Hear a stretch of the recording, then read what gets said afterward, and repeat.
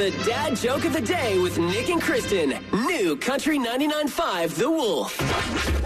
So I'm up to date on all the cool, hip terms in life, Kristen. Sure. They call me young and fresh, as you do. But I just want to know if you know what I know.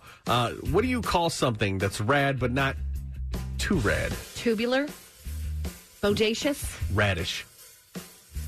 Wait, what? What do you call something that's rad but not too rad? It's radish. Oh, Lord.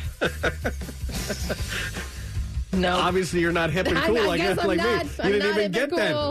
cool. That's kind of radish. It's rad-ish. This woman got 80,000 reminders of why divorcing her husband was a great idea. That story coming up in the Feel Good at 5 after it's 7:05 on New Country 99.5 The Wolf.